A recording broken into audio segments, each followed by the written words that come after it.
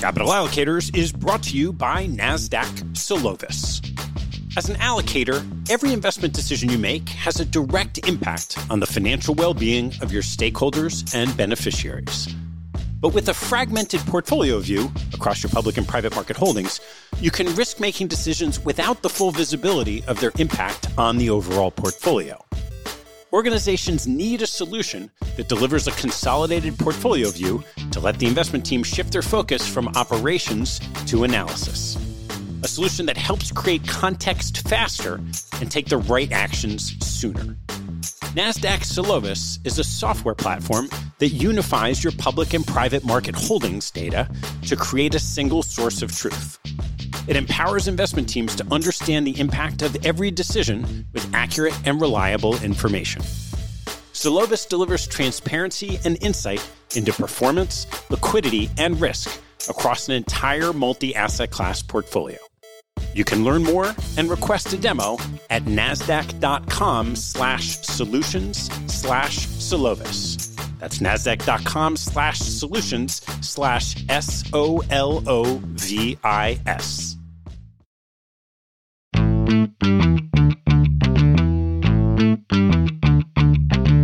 Hello, I'm Ted Seides, and this is Capital Allocators. This show is an open exploration of the people and process behind capital allocation. Through conversations with leaders in the money game, we learn how these holders of the keys to the kingdom allocate their time and their capital. You can keep up to date by visiting capitalallocatorspodcast.com. My guest on today's show is Dr. Charles Vorster, a practicing neurosurgeon at the Cleveland Clinic. Charles has a cross-disciplinary interest in the effect of stress and risk on cognition and decision-making, and attended Yale to study for an MBA at the ripe age of 50 to pursue that interest. Our conversation covers the process of conducting surgery, offering an acute example of risk and uncertainty in a high-stakes field.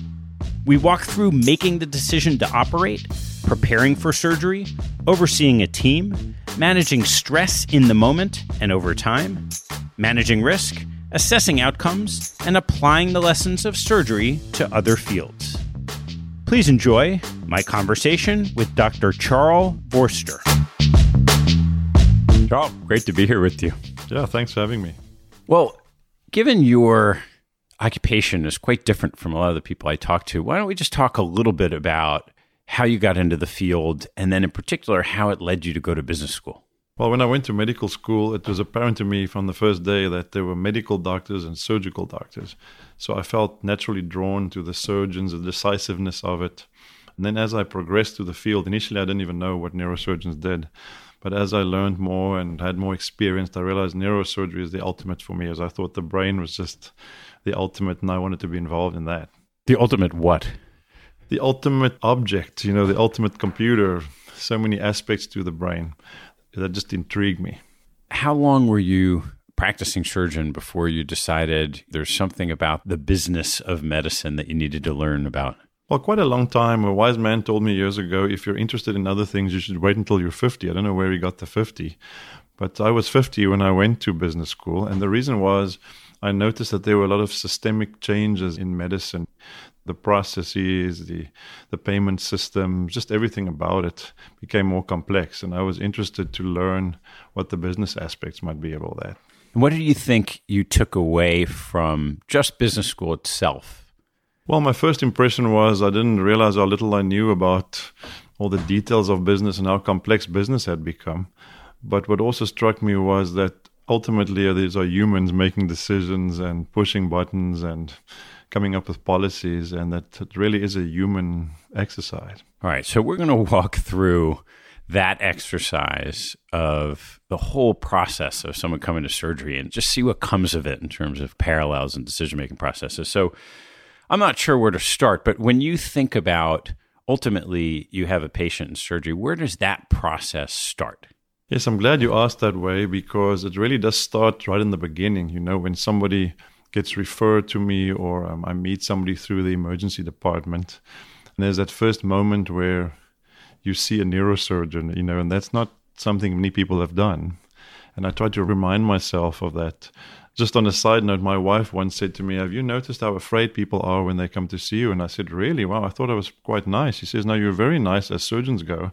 Have you ever thought what it feels like to go and see a neurosurgeon? And I said, well, I'm kind of nervous getting a flu shot. So that's the first thing. So I spend the initial time, getting to know people. I like asking them where they're from and getting to meet their family. There's usually a bunch of people in the room because, you're going to see the neurosurgeon now. And so I take time meeting everybody and finding out who this person is because, sometimes I meet somebody and they're incapable or they're in a coma or they're badly injured. So one needs to find the context of the situation first. So that's where I start. And then, of course, from there on, it goes to finding out exactly what it was that happened because often these things are very unpredictable. Somebody just woke up with a headache or they discovered their arm doesn't move, or very shocking things. They had a seizure maybe or something. So the first question is often, was this a fainting spell or what actually happened? So there's a lot of history taking, we call that in medicine. Taking the history, I think, is very important. And then, of course, we do neurological examinations. We check pupils and strength and all of these things. And then finally, imaging. Imaging is very important to us because, of course, you can't see the brain from the outside or the spinal cord. So a lot of CT scans, MRIs, and other types of tests we do. So then there's a lot of reviewing of the imaging. And imaging has become so complex nowadays. It's not just a picture. There's different MRI techniques that show you different things, the blood vessels or the nerves or even the nerve tracts nowadays. So we spend a lot of time evaluating those and then, of course, explaining all of that to the family and to the patient. Clearly, at some point in time, you have to make a decision about whether it's going to make sense to operate on someone's brain. What is the process for coming to that decision? Well, with experience, sometimes the decision to do surgery is fairly simple. So I know that the tumor has to come out or the bleeding has to be stopped. But what's not simple, of course, is to get everybody that's involved on the same page because people want to know this is the brain, as you said. So people want to know what are the risks, what could happen, what would happen if we do nothing, what are the expectations. And so quite a bit of time goes into not really even making the decision. Sometimes the decision has already been made, but getting everybody on the same page and getting them to a point where they understand the risks and the benefits and the alternatives. There's a lot of things that have to go. So a lot of explaining, a lot of answering questions and so forth. And then inevitably at some point it gets to, well, this is what I recommend. And people tend to trust, they expect a neurosurgeon to be an expert. And so you can't expect them to make the decision. So you have to guide them along with kindness and empathy to the point where everybody's on the same page. So you started with an example of something, as you said, where it was you almost knew ahead of time. There's a tumor, it has to come out. If it comes out successfully, they're going to live a lot longer. If not, they're going to live a short life. I imagine that the other side of that is there are lots of situations where it's not so black and white. So walk through that decision process. Well, maybe I can tell you a couple of anecdotes that really emphasizes that. So I was called down to an emergency room once and somebody had been shot in the head, in the face, basically. I wasn't quite sure of the circumstances, but in any event, there's no time to think about all that. And here's a person, and we have these teams that descend on you when you have a serious injury. So I'm the person at the head of the bed, holding the patient's head in a midline position, and some other people are putting in various IVs and catheters and all these kinds of things, a lot of activity. And the patient's talking to me. I'm holding his head with both my hands, and my fingers at the back of his head, I'm feeling there's something bleeding or something's not right in the back of his head. And he has a small opening on his face, just next to his nose, on his cheek, where he had apparently been shot. I assume that what I'm feeling with my fingers at the back is that the bullet went through his brain from the front to the back. And of course, I'm thinking, well, this is amazing. The person's talking to me, but this is just going to end very suddenly. And people were saying, well, everybody's done their thing and inserted their catheters and so on, and we should take him to the scanner. And I was sort of thinking, well, is this going to be beneficial? But anyway, the patient's completely lucid, and in fact, he tells me he's been shot twice. And I said, well, I only see one bullet hole, but I thought maybe he's confused. Anyway, we go down to the scanner. We do the scan, and of course, he was shot twice. And as it happened, it was a drug-related issue, and he was shot with special bullets that are hollow tips that actually hit the skull and stopped. So he was shot once in the front of the skull and once in the back because he ducked, and then he was shot again. So the point of the story is we discharged him later the same day. So he was shot twice in the head and survived it. So you just never know what you're getting into. Let's talk about an example that's not a trauma-induced moment, but an example where you're gathering data and trying to figure out how do you assess whether or not you should go forward. Well, this is the much more common situation you're describing. And in this era of information, people often come with piles of photocopied things from the internet and various things they've read and so on. So people come very informed quite often because you can find anything on the internet, as you know. Now we have to try and explain the things, their questions. I give people the opportunity to answer their questions and for what it is that they want to know. And so this is a slower type of process, and there's more questions. And the decisions are often more complex now because in the emergency room, it's kind of a black and white thing. You know somebody has to go to the operating room now. But in these elective situations, things are a bit more complex or different. So here one has to follow a different type of approach. My approach, once again, is to get everybody on the same page and, review the scans. I like showing people. Nobody's really seen a brain scan. So I show them on the scan. I point out the abnormality, and I point out, how we would get there and how all the equipment we use works. For example, the stereotactic image guidance machines that guide us to the lesions. I explain all these things to people. And then you get to the point where, all right, we're going to do the surgery now. And then, of course, that gets scheduled. So other people come in, nurses and assistants and so forth, and now start organizing, just like any other surgery. But, of course, with the big difference, it's now the brain or the spinal cord. So you mentioned these are elective surgeries. How black and white is it when someone has to decide, okay, this is your recommendation? How evidence-based is that? In medicine, we're trying to be more and more evidence-based. I mean, society requires that from us. We require that from ourselves. Science requires it from us. We want to do things with data. We really want to incorporate data into what we're doing. And I think that's the way forward. However, data isn't always available, especially in brain surgery, because you can't do double-blinded tests, for example, where somebody gets a placebo and some don't, and so then you can develop a kind of an algorithm or a plan for your blood pressure medication or something.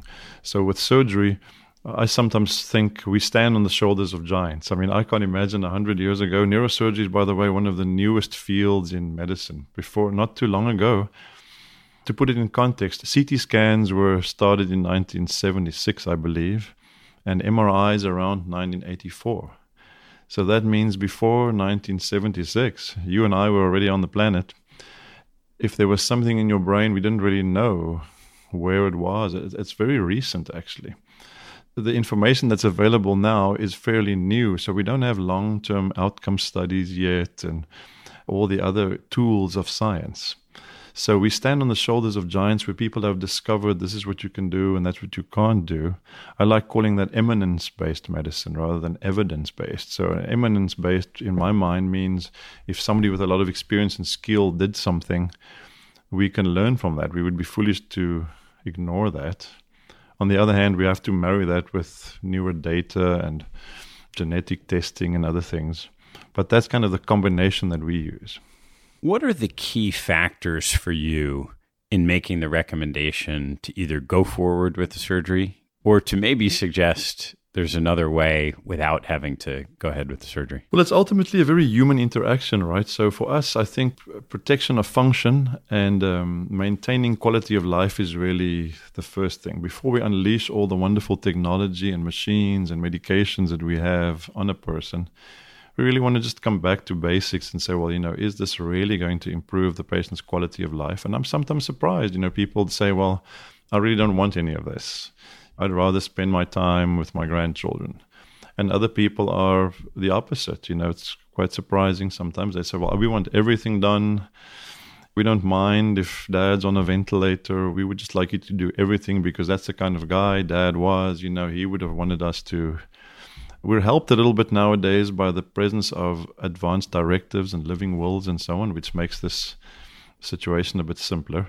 But you really get the full spectrum of what people would accept, and you have to try and find out what they're willing to subject themselves to ultimately, and try and be as clear as you can about what you think you can do for them. This is really a moment where you have to be honest with yourself, because we are neurosurgeons, right? So people put us on a pedestal. We put ourselves on a pedestal probably, but this is where you have to be honest with somebody and tell them, and you really have to follow.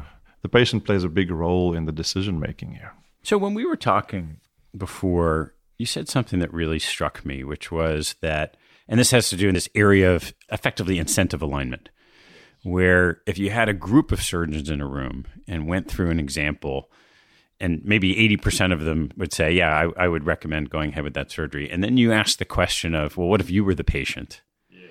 And you said, oh, it's actually flipped. Only 20% of them would go ahead. Yes.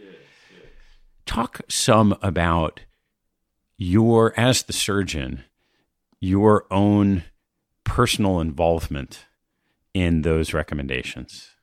That is very difficult. We're all different and patients are all different. So some people are more risk averse. Others are more, things I often hear is people say, well, I'd rather take care of something early and be done with it. For example, if you have a small, slow-growing lesion, say, in your brain, you have the option of observing this. We call it expectant observation. So you're scanning, the person every few months and you're seeing if they... So some people would prefer that. They would do everything not to have surgery. They're afraid, and for good reasons, of course. Other people are more like, I just want this thing out. Now, of course, the difficulty is if you allow the decision completely to the patient. They're not the expert. But I tell them, listen, I'm on the blunt end of all of this and you're on the sharp end. So, you can't avoid their input, and you really want it, but ultimately you have to guide them into what you think the right decision is. And all you can do is, would I do it myself? Sometimes people say, well, would you do this to your own family member, and so on. And those are just really the questions you go through as you're making the recommendation. So once you're going ahead with the surgery, we're now in the operating room. This is a very serious life or death situation if something goes wrong. How do you think about managing risk? Well, for us, it's all about preparation. Neurosurgery is one of these things where you really have to prepare properly and you have to go through the steps. You just can't afford to cut any corners. Maybe I should take you through just my own process. First of all, I try to show up early on the day that I operate. You don't want to be rushing through the traffic and so forth. Sometimes patients ask me, because we sign consent forms just before they go in, Doc, we hope you had a good sleep, and it's true. So the preparation and the risk and all this starts with me. So I try to make sure that I'm there early and relaxed, go to the bathroom. It sounds silly, but our surgeries are long, right? So we've been there for hours. Make sure you had a little something to eat. I've got my own little ritual I go through. I put on my scrubs and I'm starting to focus on the patient and not really on all the other things going on, because we get calls all the time. There's lots of other patients, but now I'm trying to hone in my thoughts on this particular patient. I have a little ritual where I take off my wedding band and I tie it to the scrubs. Have sort of a drawstring on the front, so I tie my ring in there because I don't want to worry where I left it. And I turn off the pagers. I tell the assistants, take your pagers and phones off and put them on the table, because somebody's phone rings in their pocket when we're operating. So all these little minutiae, you might say, are extremely important when you're in the heat of the battle.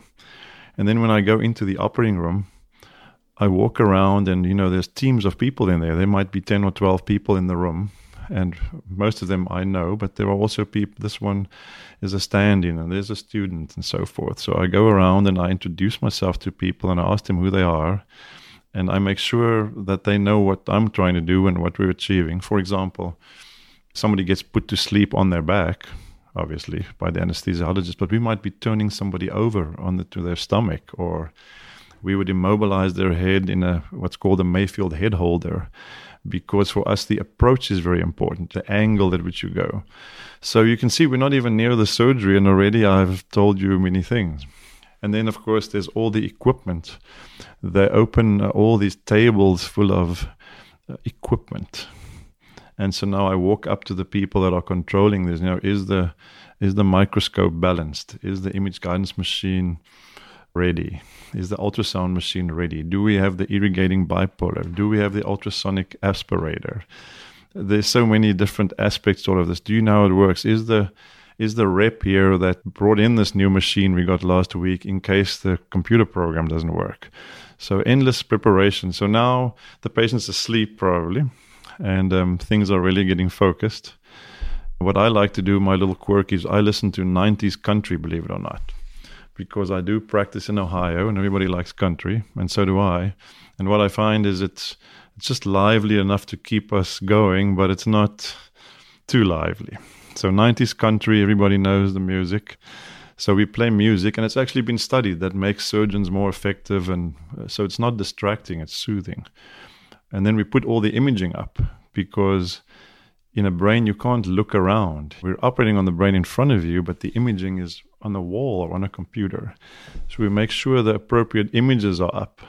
It's kind of like having your GPS on your car. You don't want to do that when you're lost and then you're not paying attention to when you're driving. Let me walk through some of the things you highlighted. So with all of these equipment and preparation, it just seems like there's a lot to do. How much of that gets codified on a checklist, like in the classic Atul Gawande manifesto, and how much of it is just to do this? Well, the organization I'm involved with that I work at, we're very safety oriented. So these checklists have been a mixed blessing for physicians. Of course, it takes extra time and effort, but we think it's worth doing. So there are several levels of this. And I think it's become necessary because of the increasing complexity, not only of the equipment and so forth, but also because of the team. We like to think of ourselves as teams of teams, so there's teams of anesthesiologists and teams of everybody involved. And so you have to make sure that everybody's on the same page. And so this checklist era is, I think, here to stay and ever expanding. So it starts with what we call the huddle. So before the patient's asleep, and some families around the bedside, we do a huddle where we make sure that you actually agree that the surgery you're having is the one that you thought you were having. And so we go over that. So that's the huddle. And we make sure we know any details about you that might be forgotten. Everybody forgot the allergy or something. And then when you're asleep, before we do the surgery, we stop, and we call this, the timeout. And the idea of the timeout is that everybody in the room stops what they're doing because there's constant activity. So during this timeout, usually led by the surgeon or somebody that I say, well, why don't you do the timeout? We go through, well, this is, the patient's name, and this is what we're doing, and is this ready? Is that plugged in, etc.? Has the antibiotics been given? Do the compression stockings work? All these other things that might have nothing to do with actually a procedure, but all the parts of it that's important. And then in the middle of the case, if we do different implants or things, we have a pause with the operating room team. So everybody confirm, this is what we're implanting, this is the expiration date, these kinds of things. And at the end, there's the last one. So there's 4. There's a sign out where we say, well, what we did was this, and we put this drain was inserted, which is going to drain afterwards, and the patient received this blood product or didn't. And there was a specimen that needs to be sent to pathology, or did somebody actually do that, or has it been sent? And then we end off with, is there anything we could have improved or done better? Or I'm annoyed that my drill was a little blunt, or make sure that gets sent in for. So there's 4 levels of these checklists in my situation. So a couple little things here. The country music, super important.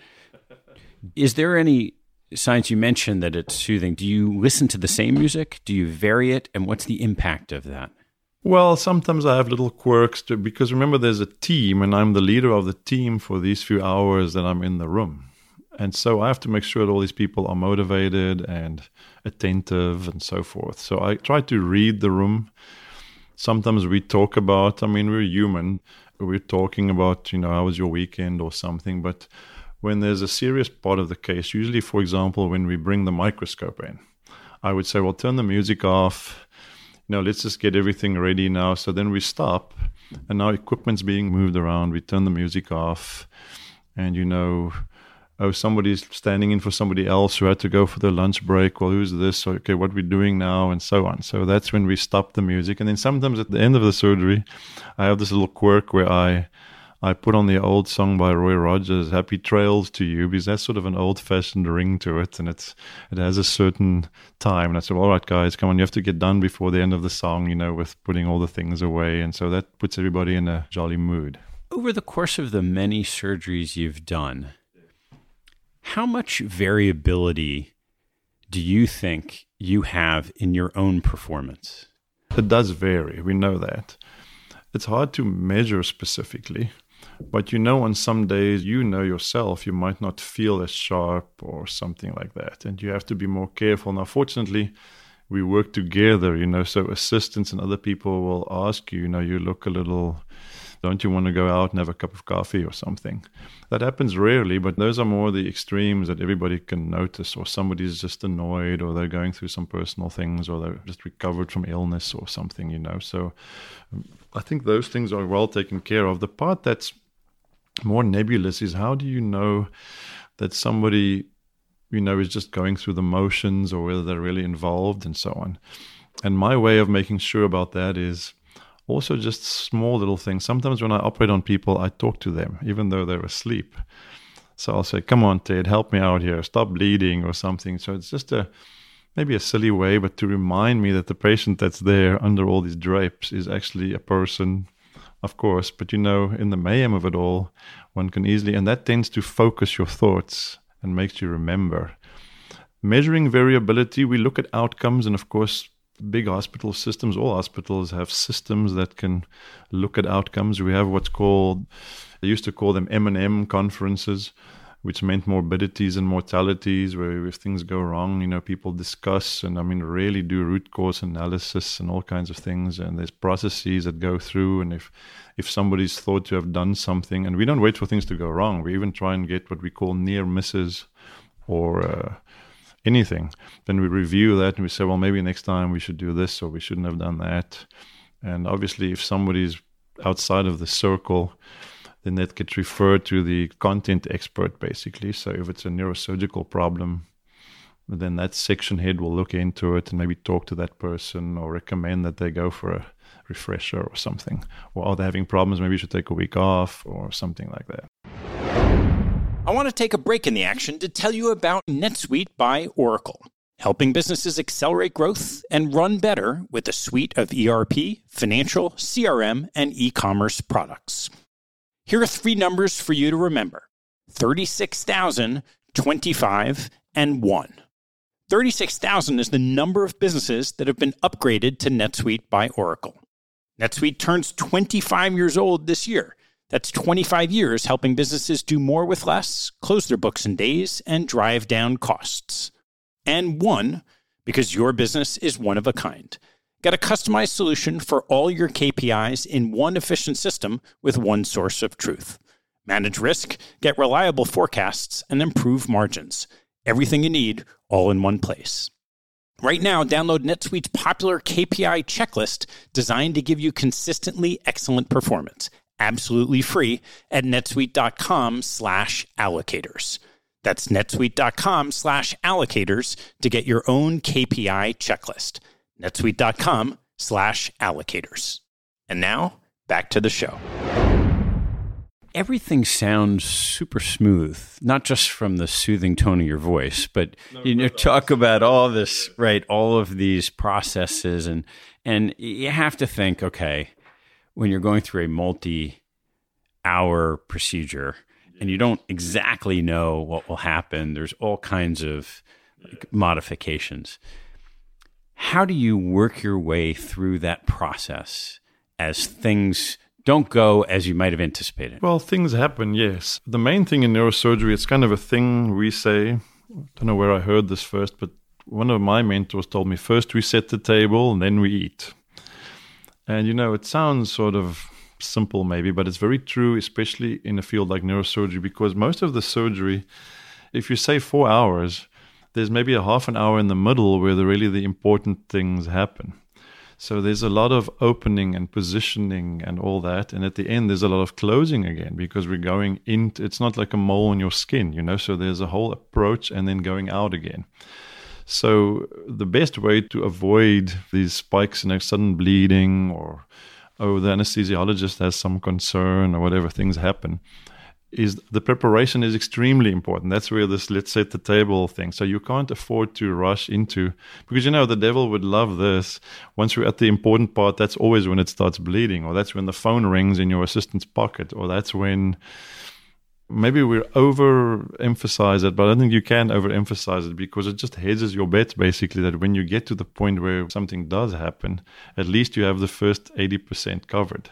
Now then, when it does happen anyway, you still have the last 20%, but at least you're in a better situation. And even an experienced surgeon like myself, you do feel the little rush of adrenaline, and as you're holding the suction and it's bleeding everywhere, and you can't see, you feel the little tremor in your hand and so on. And that's when you just have to stop, because, of course, you're the leader, right? So everybody else is watching, and they're even more nervous. And then we usually now go again through okay, let's get second suction. Let's have the temporary clips. Turn off the music. You keep quiet, please. These kind of things. So once again, you have to stick to your process as well as you can. And at this point, you have to remind yourself, okay, what are we doing here? And this is where we try and say, well, all right, rather than harm this person, maybe we should pull back a little bit. Let's leave the last little bit of the tumor.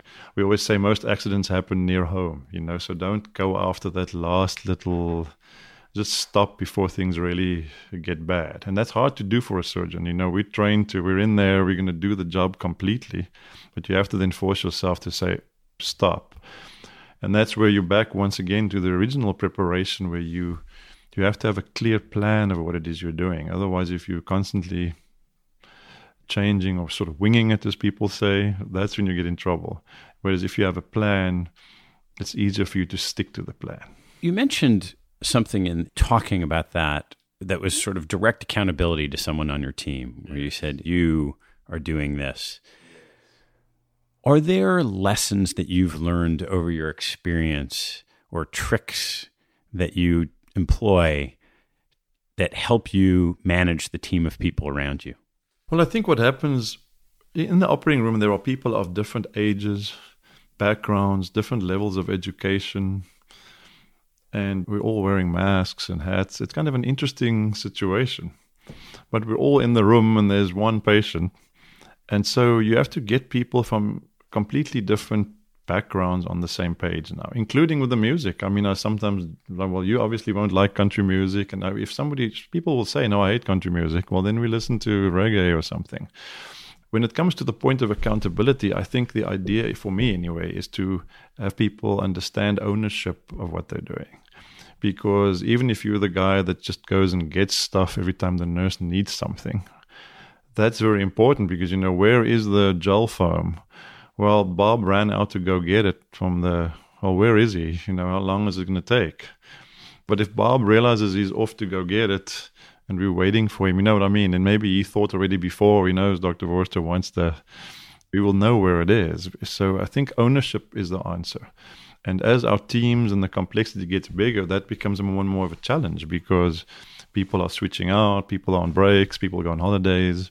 So I think the ownership of actually knowing who the patient is and introducing in the beginning. Some of the timeouts we introduce, this is Sally, she's the scrub tech, and this is John, the rep from some company, and this is Dr. wherever from China who is visiting us today, and this is...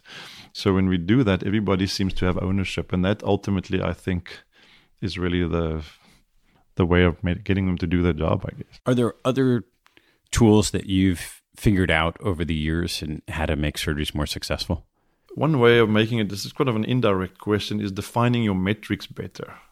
Because, what is a successful operation?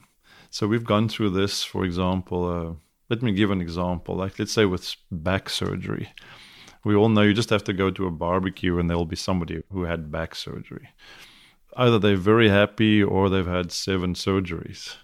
So in other words, the metric of what you use, of what success is. So if surgeons use the metric, there's a a solid fusion that has been achieved with instrumentation, that metric might not directly translate into what the patient was hoping for, which was to play tennis with his children or something. And we're becoming a bit more aware of that. I think in previous eras, we were more interested in achieving the surgical result.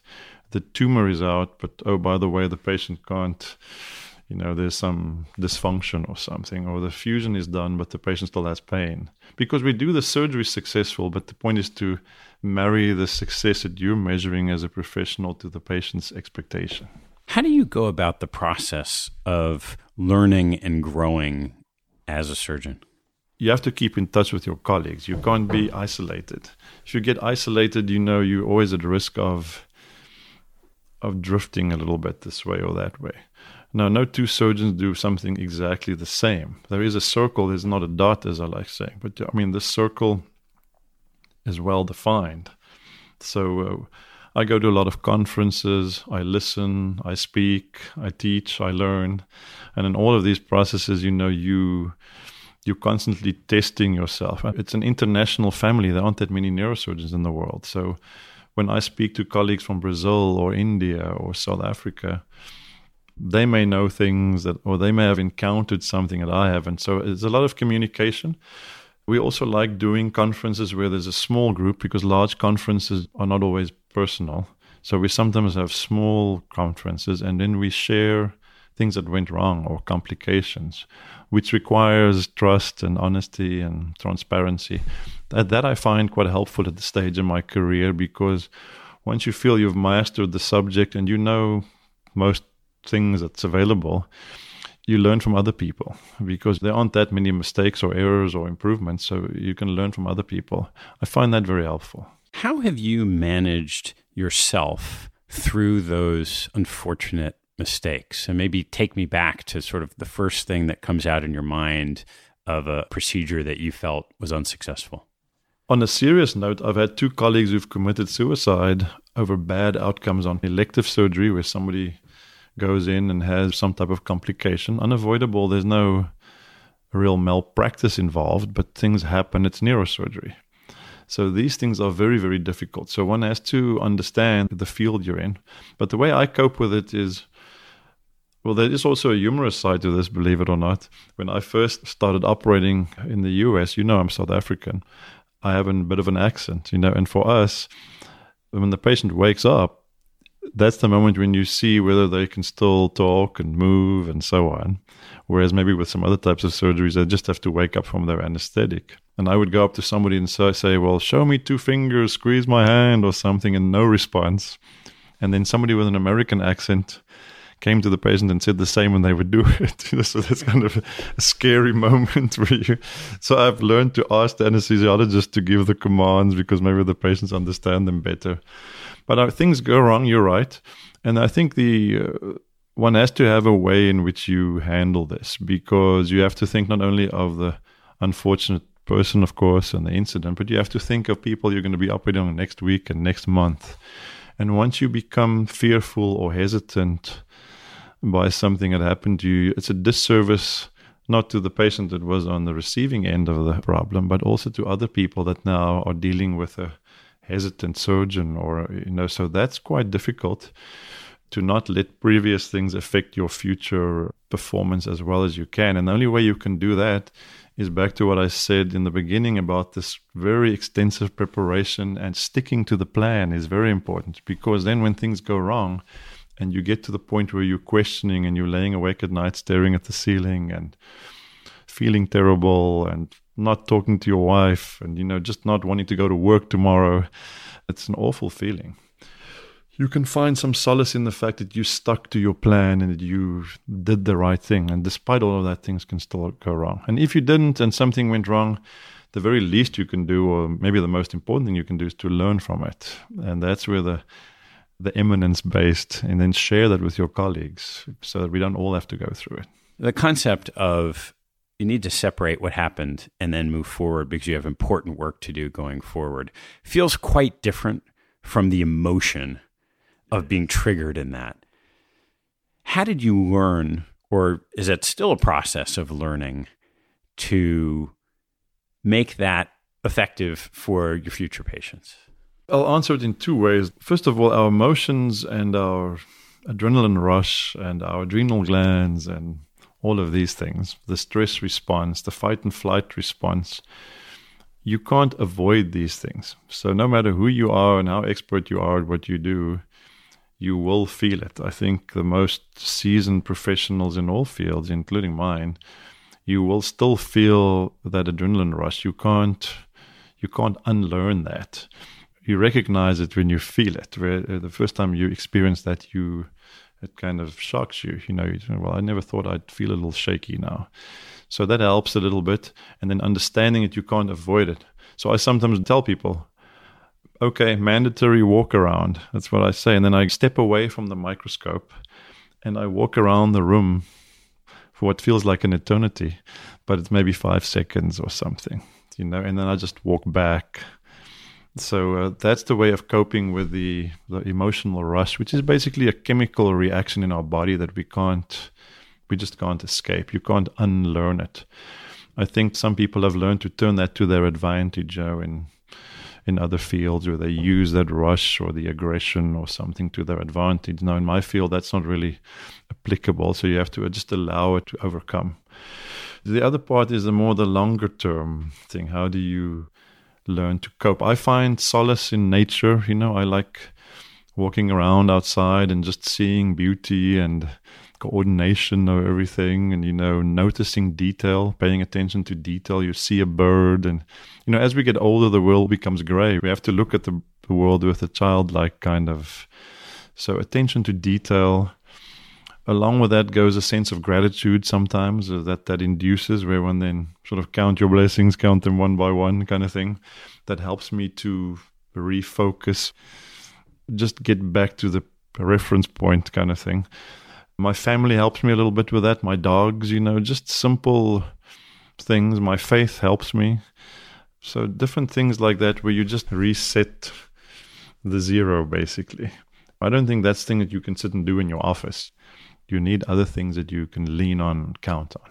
From your friendships that you developed while you were in business school, I know you have a bunch of friends that are involved in the financial markets. What have you learned about the application of what you do to investing and vice versa? Well, it was fascinating to me. The best friend I made, Roger Bowler, is a seasoned trader for many years. And we discussed these things. He asked me many of the same questions you've asked me, and I asked him questions. I noticed there were a lot of similarities between making decisions under stress and what Roger called the teacup, the thinking clearly under pressure. And so I think this is a commonality between some aspects of finance and perhaps surgery. The big difference was that I noticed in my field there were these absolute, people die, markets go back and forth. There was one difference. There was also perhaps a more accessible scientific base to medicine, whereas finance and economics are often based on theory and on retrospective type of analyses and long-run averages and things like that. So there was another difference. But there were definitely commonalities in that humans were doing both of these activities, and humans are susceptible to the same temptations, struggles. So I enjoyed knowing that there were other fields that had the same kind of, because that made me feel, well, I understand what they're going through. And maybe we could learn from each other and throw ideas around and see if we could improve our respective practices. As you mature in your career, there's certainly certain aspects of finance, maybe you think of more the trading, that there is a finite half-life of someone's career. Maybe a certain type of trader is more like a football running back, and others maybe more like, a tennis player that has a longer career. And I imagine it's the same in surgery. How do you think about the trajectory of your career as a surgeon? And when are you at your optimal point? When is it sort of a natural time to start thinking about stepping away for the interests of future patients? Yeah, I think there is definitely. I think we all are subject to a lifestyle. I think our modern society, we worship youth and vitality and all these things. And I mean, those are valid things to strive for. But I think there is a time in our lives where we more the young guns are, pushing, and we want to do new procedures and try new things. And I think there should be a counterbalance to that, where maybe more seasoned practitioners are saying, well, we did that in the 60s and this didn't work and we learned this and so on. So I think a healthy balance. I think that healthy balance might be going a little bit currently, in my opinion, because there's a lot of this fourth industrial revolution, as people call it. There's a lot of technology, and people are hoping that technology will just solve everything. But I think there is a healthy balance, as there always was, between seasoned practitioners and young guns. So I think one has to recognize in which phase you are. And as you move along and you may be getting more towards the seasoned practitioner, like I guess I am, that you should share what you've learned with younger people, but also be open-minded for what they, and remember how you were. So I think, but there is definitely a life cycle to it.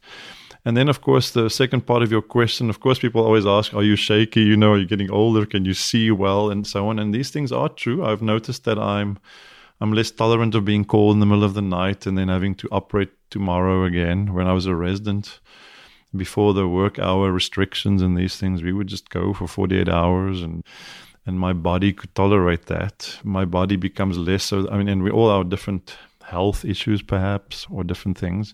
So I think there has to be a realization that there's a point that's maybe... Now, it's difficult to define in surgery because many older surgeons act as assistants, or maybe they're taking some call but not then operating the next day, or maybe they're doing consultations and letting the surgery be done by younger people. So there are different career options. I wouldn't propose that surgeons should stop operating at 60 or 70 or 80 or something. I have some colleagues that are amazing, people near their 80s that are still doing smaller surgeries and so forth. So I don't think there's a clear answer to it. One has to be realistic with yourself. And people find... We all move laterally later in life, I think. So some physicians are finding themselves in, I'm spending one day of the week, on various committees and research and so forth. So it's kind of a day from a physical point of view where you're not physically stressed, perhaps.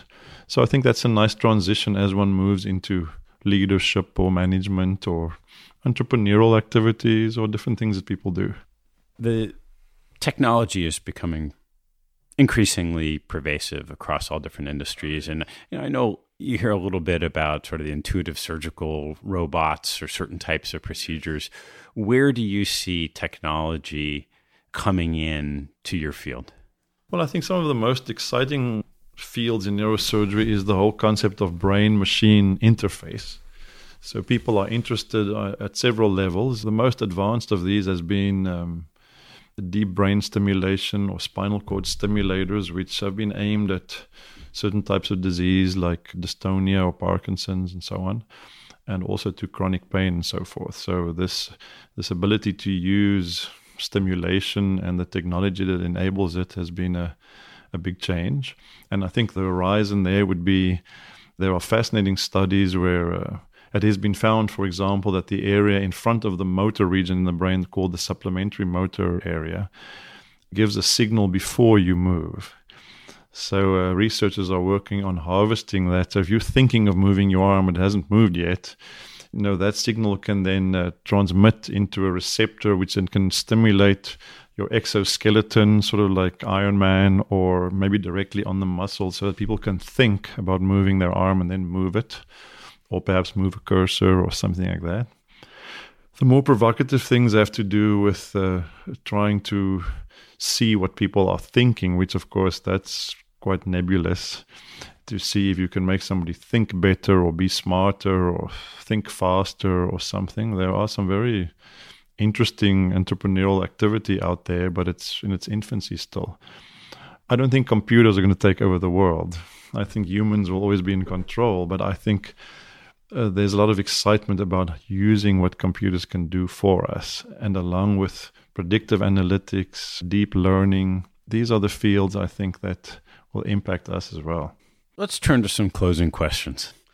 What's your favorite hobby or activity outside of work and family? For me, as a South African, I love swimming in the ocean and having a barbecue outside. I like being outside. And I've learned to ski a little bit since being here in a different part of the planet. Being around water in general is just fun for me, and just observing, as I said, nature and being with my dogs. This has a profound effect on me. And whether I'm walking through it or cycling through it or swimming in it, that's really the main thing. And then I do some sport, but you have to have your stiff back and your sore knee taken into consideration. But I play squash with my son, and we play a lot of golf. I like that. We play table tennis when we're at home when it's cold outside. Those are kind of the main things I like doing. Physically, anyway. How do you think about the risk of hurting yourself and as it affects your ability to perform? Well, that's kind of a funny topic in our home because my wife, I like fooling around with my chainsaw and, cutting down branches. And you really shouldn't be doing that. You're a neurosurgeon, and many of my friends are horrified when I do these things. And I say, well, I use other more dangerous power tools. But I do think about it a little bit. I don't like sticking my fingers in things or getting things in my eyes and so on. And I've learned as I get older, your body reminds you, even if you're not thinking of it. You need to, if your back hurts, well, don't do that again, because tomorrow when you're operating, might hamper your performance. So I'm just a little bit more aware of not doing things where I'm hurting myself unnecessarily. All right, what's your biggest pet peeve? As I'm getting older now, I'm more perhaps in your world where there's lots of meetings and discussions and so on. And something that strikes me as it always annoys me is when there's meetings and people aren't prepared or they don't stick to the agenda and all the variations of that. So meetings and meetings that go over time, or people that don't show up on time, or that's really something that annoys me. What reading do you almost never miss? Well, I read my Bible. Well, I don't know if people are offended by that, but that's what I do. I like reading books about philosophy and history. So I have my wife, once again, they're ultimately our thermometer that keeps an eye on us or our spouse, I shouldn't say my wife, our spouses. In any event, on my book stand, there's always 10 books. And usually about 3 of them are about the mind and the brain. And maybe there's 2 or 3 that's the current reading that we all read. And then there's usually some books on faith-based issues and religion in general that interests me. What have you learned recently that most struck you? Well, not recently, but what I've learned is that people have become more and more distracted. It's fascinating if you just go to a dinner with people. I've realized that most people are not paying attention, basically. People are extremely distracted. I don't know if it's a sign of our times or stress or cell phones or maybe it's always been like this. But it's very noticeable to me that people are not remembering, hearing, or listening, or internalizing and talking past each other. And hearing actually requires a bit of mental work. Seeing of the perceptive senses, seeing goes straight in. You just see things without it. You don't have to decide to see something. But hearing, you have to decide to listen to somebody. And doing that and not just thinking of what you're going to say back and so on, it requires a bit of mental work. And that is something that I've really noticed as I communicate with colleagues or with you or with patients or with anybody, to try to speak concisely and clearly and to try and listen as well as I can. What teaching from your parents has most stayed with you? My dad passed away about 2 years ago. And as it goes with sons and dads, sometimes, we played a lot of golf and so on, but there's not a whole lot of talking going on, besides maybe a birthday card and so on. But he wrote me a note which has become quite precious to me. And on the note he says, "Dear Sarel, I love you, I'm proud of you." And then he says, "Take care of your stuff." In one line, "Beware of debt, and time will tell. Love, Dad." And, initially when I read that, I thought, well, that's kind of interesting, It's this moment where your dad imparts his wisdom on you. But this idea of taking care of your stuff and avoiding debt and time will tell actually has a lot of wisdom as you ponder on it. All right, last one. What life lesson have you learned that you wish you knew a lot earlier in your life? I wish earlier in my life I paid more attention to detail. I wish I could remember more about things that I did, or that I wish I appreciated things more. If I think back now on a ski trip or on this or on that, I wish I could remember more detail, and I wish I paid more attention, because life is short and time whizzes by, and before you know it, the children are grown up, and everything goes so fast. So I wish that much earlier in life I was more grateful and more attentive and more appreciative of things around me, so that when I get older and sit on the porch, I had more to think back on. Charles, thanks so much. It was really fun. Well, it's been pleasant. Thank you very much. Thanks for listening to this episode. I hope you found a nugget or two to take away and apply in your investing and your life. If you'd like what you heard, please tell a friend and maybe even write a review on iTunes. You'll help others discover the show, and I thank you for it. Have a good one, and see you next time.